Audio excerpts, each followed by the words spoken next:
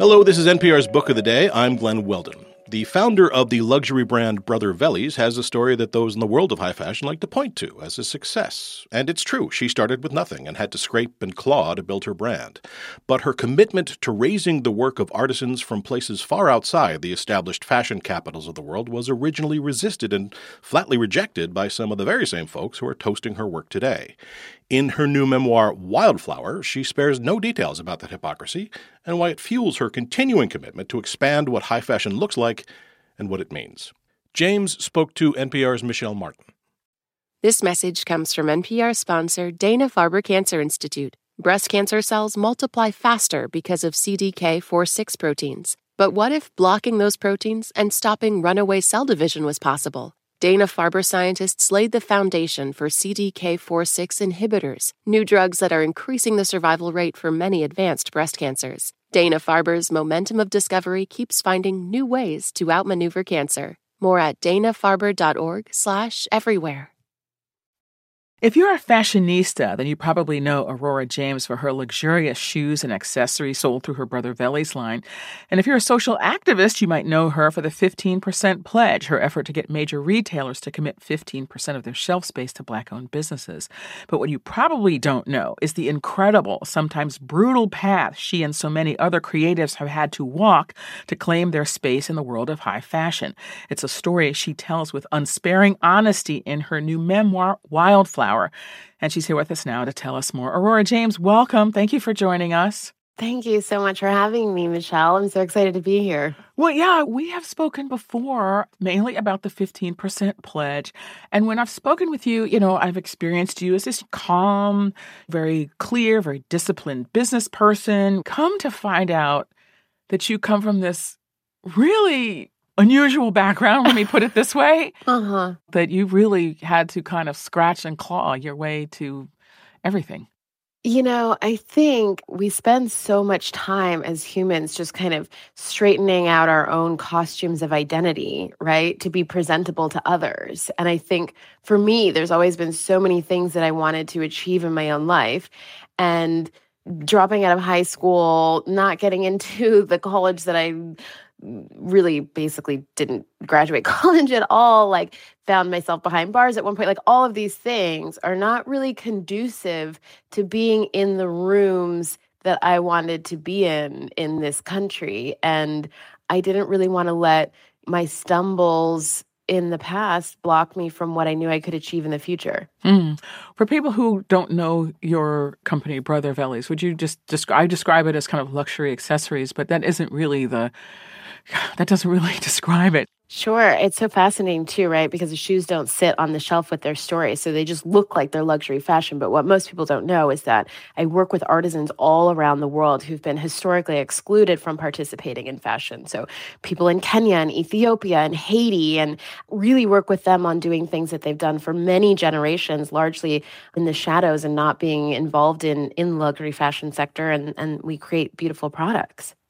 You know what? One of the points that you make over and over again in the book is that talent is distributed all over the world, but access to the resources to bring those to bear are not. Yeah.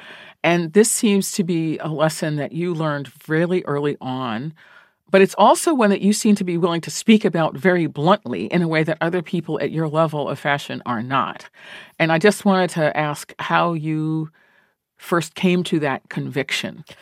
Well, I spent so much time in museums, right? My mom was always taking me to museums, and we would go even to, indigenous reservations and watch women bead, right? And she would talk to them about the beaded patterns and what it meant to them and what level of expression it was. And she would tell me this Nigerian proverb, which goes, "Until the lion has a historian, the hunter will always be the hero."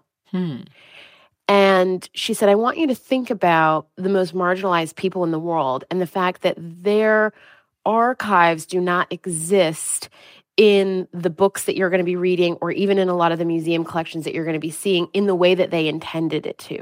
And so you're going to have to seek that out. And I think because I've consumed a lot of the fashion media that we've all kind of seen, these ideas of Parisian couturiers and all of that. When I actually started traveling across Africa and seeing people who made velis, the desert boots that I work with, or who are carving beads out of cow bones, like, to me, that level of artistry is just as fantastic as what they're doing in Paris or what they're doing in Italy. And the only difference really was that these were hands of color in countries that we did not associate with being luxury. Well, there are a couple stories that stood out for me. It's just the assumptions that people make about artisans in Africa. Like they're sitting on a dirt floor, or it has to be like bug infested, or the work has to be. One time you were applying for a fellowship, and one of the judges rejected your application because she said that the fact that some of the artisans could do the work at home meant that they could be abusing their kids, like they could be making the kids do the work. And you're like, wait, what? It means that they don't have to hire childcare. So that part stood out. And then the other one was about later on, as your business became more developed, somebody who created a really onerous business loan for you that actually wound up costing you more than you got from it. My grandmother used to say, the road to hell is paved with good intentions. And I would always say, wow, it's so dark, right? But when we think about it as consumers, and I talk also in the book about how American donated clothing has actually killed out almost 70% of the manufacturing across Africa. I was told to donate all my clothes to, quote unquote, poor people in Africa. When I was younger, I remember doing that in spring cleaning, and I had no idea that there'd be all of these American clothes in landfills there, and it would be killing out their local manufacturing industry, right? It was well-intentioned, but the end result was not good. And so for me, it's much more interesting to actually empower a community to make shoes, and then they can decide how they want to utilize their own resources that they then have. When it comes to something like the loan that I took, it was a $70,000 loan that ended up costing me over $1 million to get out of. God. Truly so depressing. The more work that I did after the fact, the more and more I started realizing how commonplace it actually is, and that female entrepreneurs and entrepreneurs of color are the ones that are most adversely affected by predatory loans.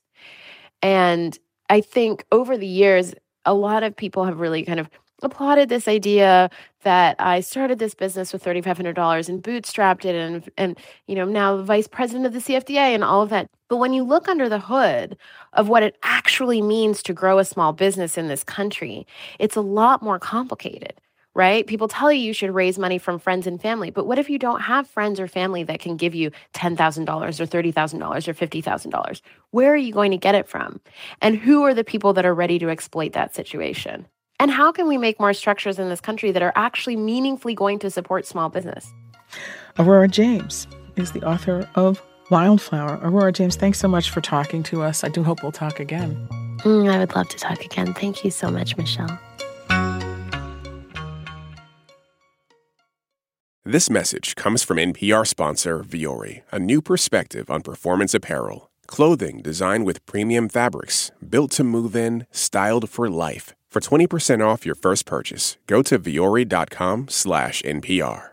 This message comes from NPR sponsor Rosetta Stone, an expert in language learning for 30 years. Right now, NPR listeners can get Rosetta Stone's lifetime membership to 25 different languages for 50% off. Learn more at rosettastone.com/NPR. Last year, over 20,000 people joined the Body Electric study to change their sedentary, screen-filled lives. And guess what? We saw amazing effects. Now you can try NPR's Body Electric Challenge yourself. Listen to updated and new episodes wherever you get your podcasts.